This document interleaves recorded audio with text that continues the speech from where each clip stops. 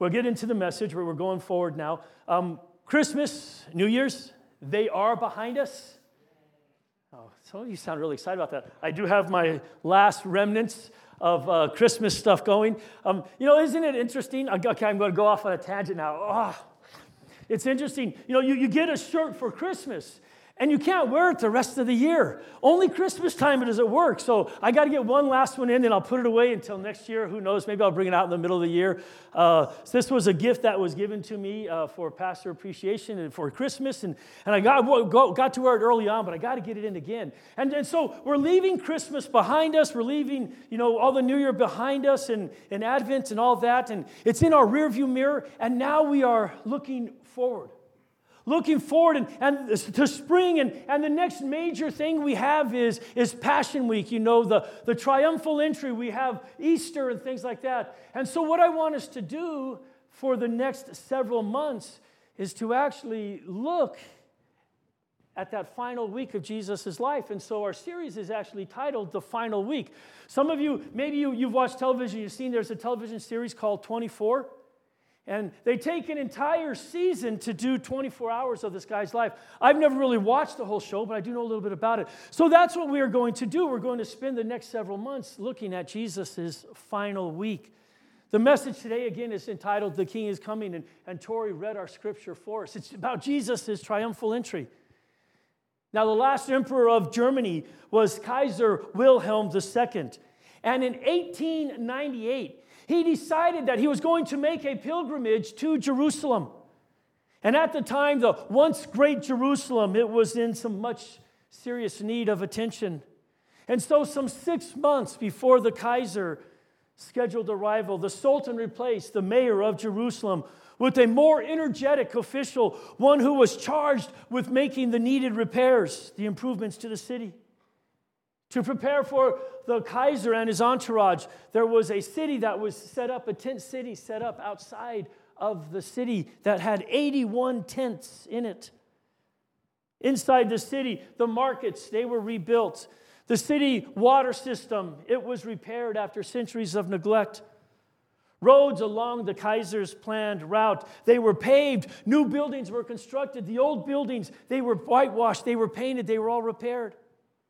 They even rounded up beggars and stray dogs. And they had them exiled to distant villages. It just sounds so weird, doesn't it? And a wall near the Jaffa Gate through which the Kaiser was to enter, it was torn down to allow for him and his entourage to have easier access into the city.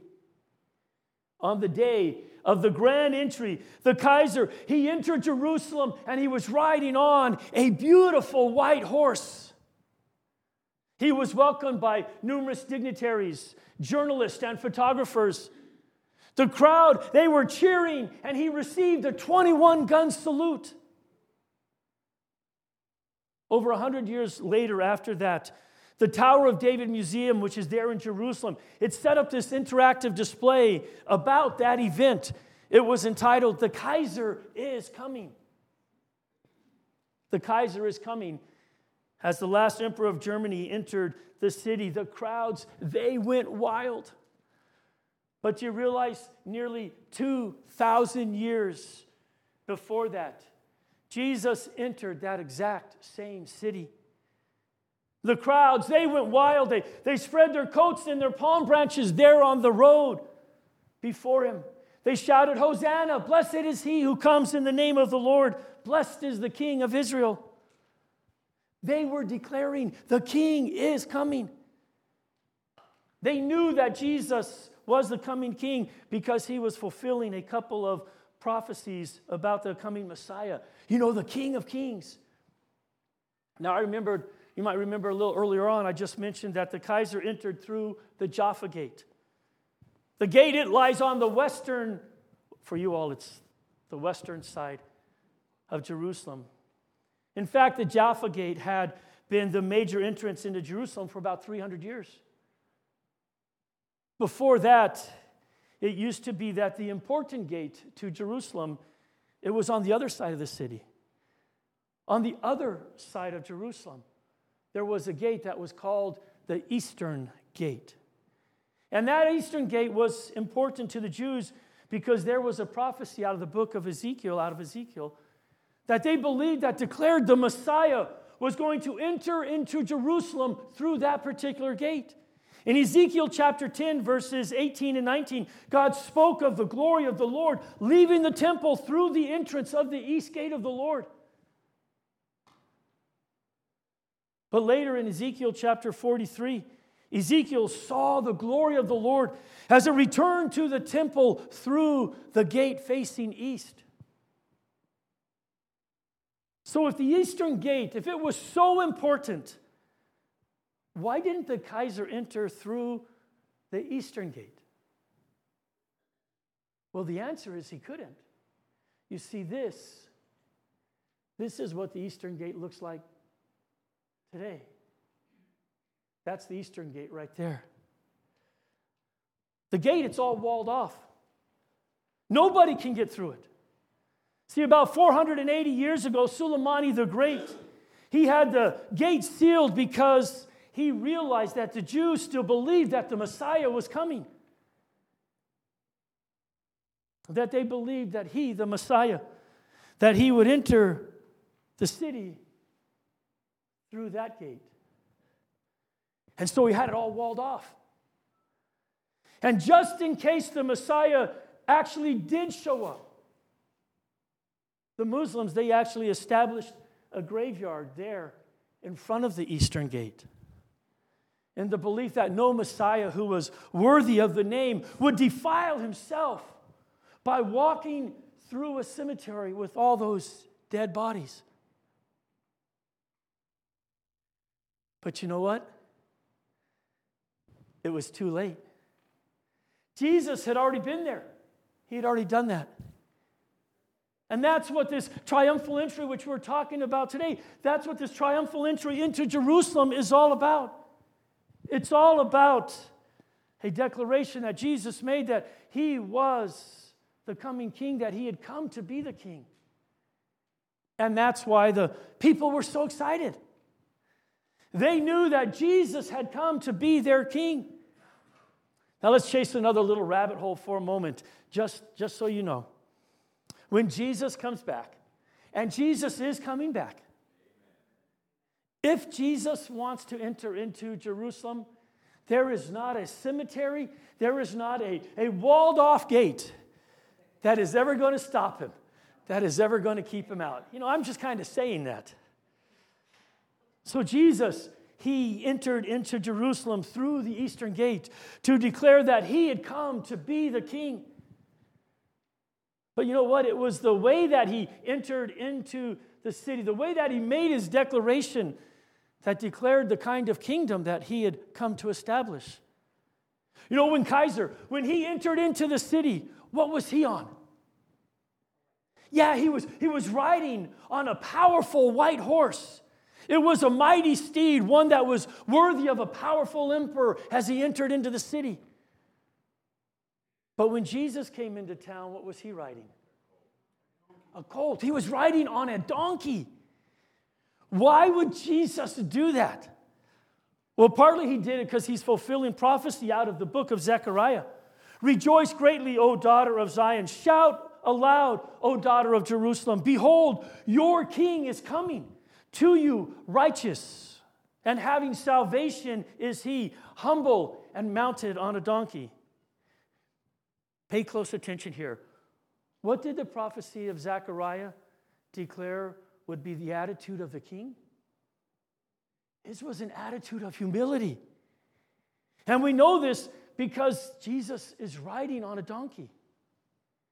You know, donkeys, I don't know if you've ever really seen a donkey or anything, but they're not all that impressive.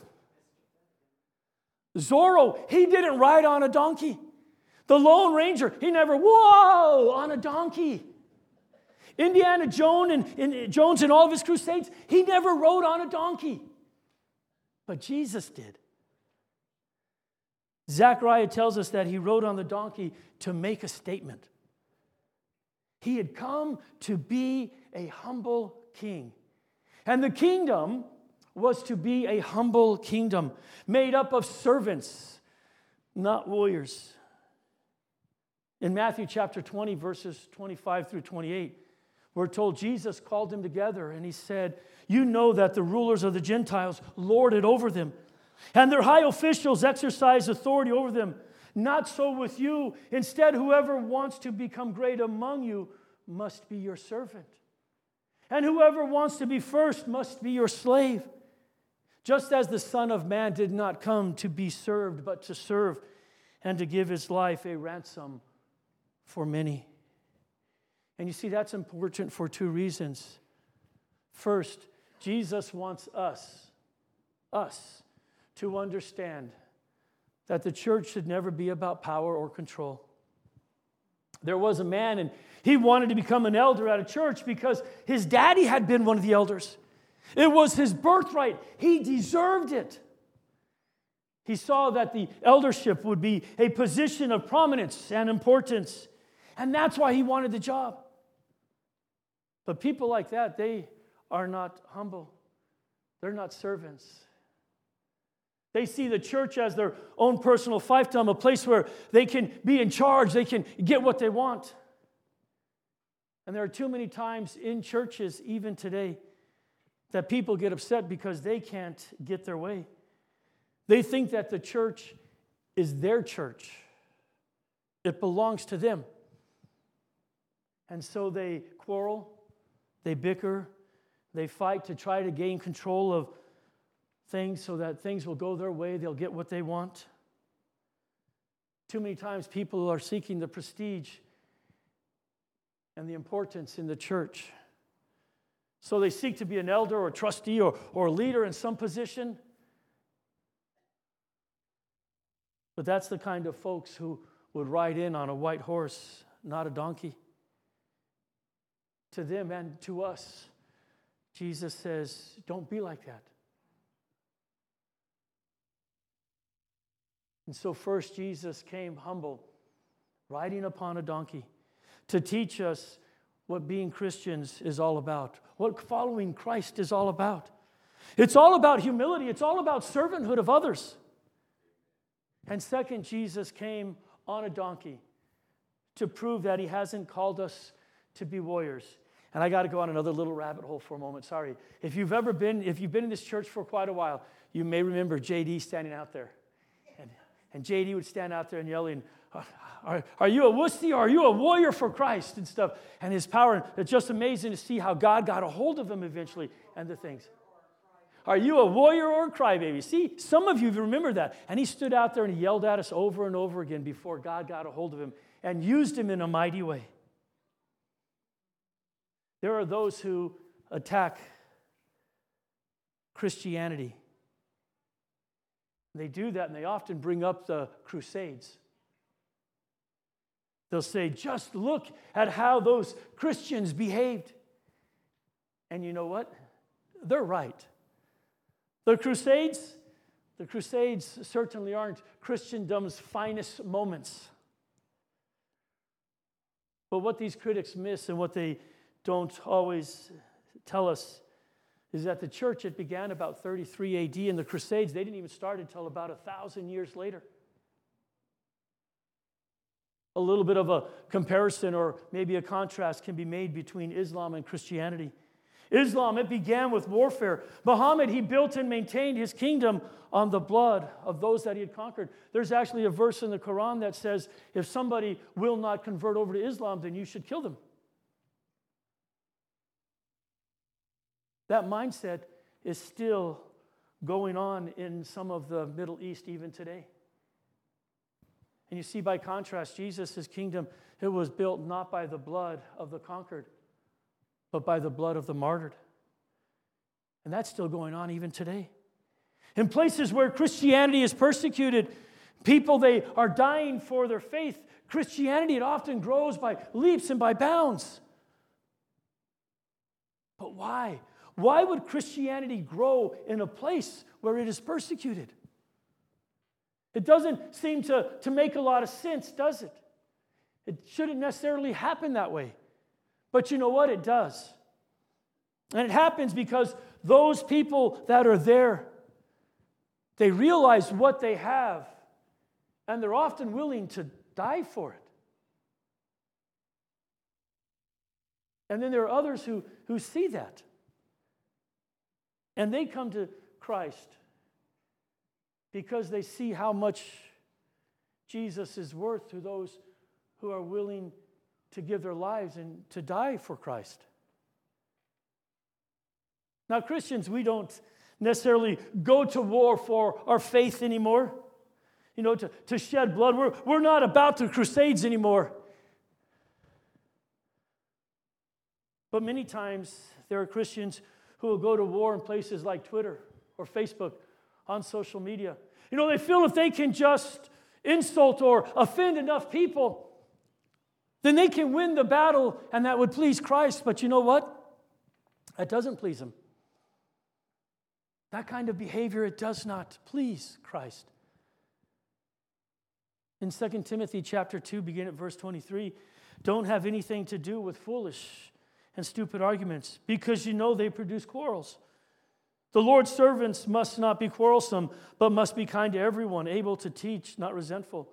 Opponents must be gently instructed in the hope that God will grant them repentance, leading them to the knowledge of the truth, and that they will come to their senses and escape from the trap of the devil, who has taken them captive to do his will. You see, Jesus, he came to change our lives, to give us hope, courage, and the wisdom to build his kingdom the way that he wanted it built. And so Jesus, he came into Jerusalem on that triumphal entry. He came to Jerusalem to proclaim that he had come to create a new kingdom.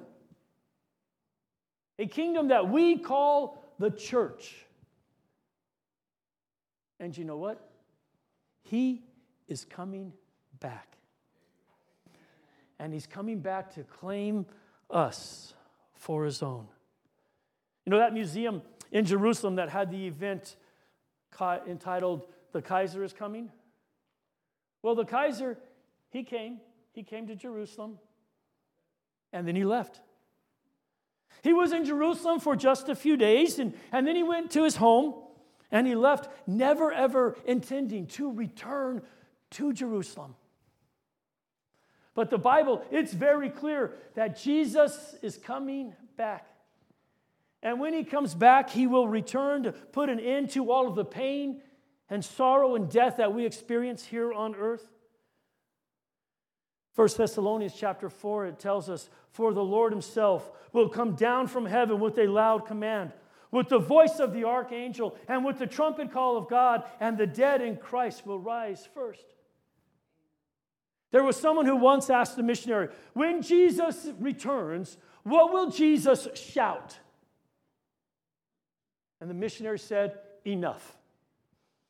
When Jesus returns, he will shout, enough. Enough suffering, enough starvation, enough terror, enough death, enough indignity, enough lives trapped in hopelessness, enough sickness and disease, enough time. Enough. But the Kaiser, he didn't come to do that.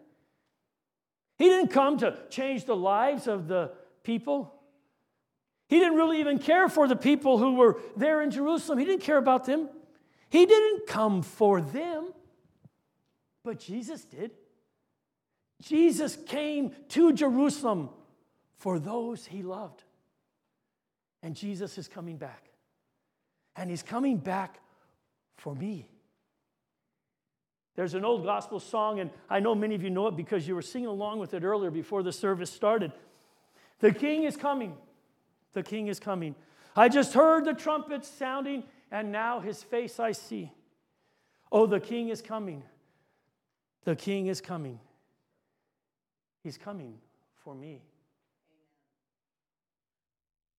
You see, Jesus is coming back to claim those who belong to him. But the question this morning is, do you? Do you belong to him? Is he coming back for you? And if he is, are you ready? Because our job right now is to prepare the way. Are you preparing the way for yourself and for other people? Because the King is coming.